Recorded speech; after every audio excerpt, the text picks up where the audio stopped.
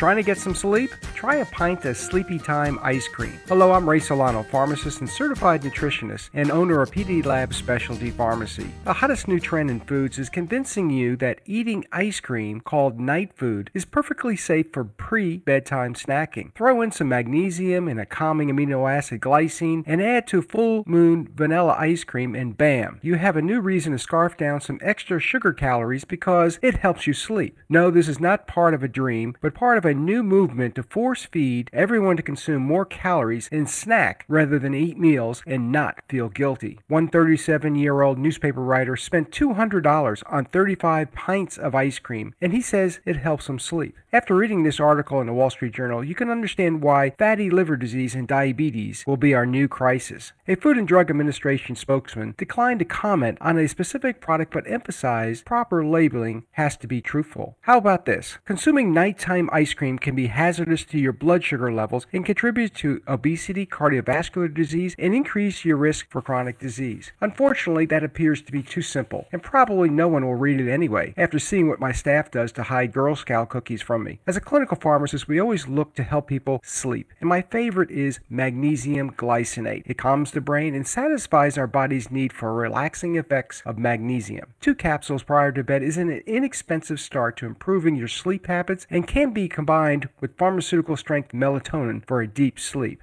My advice, take care of your liver and your body as you only have one. Call the pharmacist at PD Labs today at 512-219-0724 and ask for our sleep recommendations. Listen to my podcast for more health tips. Healthy Choices XM listed on Apple Podcasts and our website, pdlabsrx.com. Remember, you have a choice in healthcare.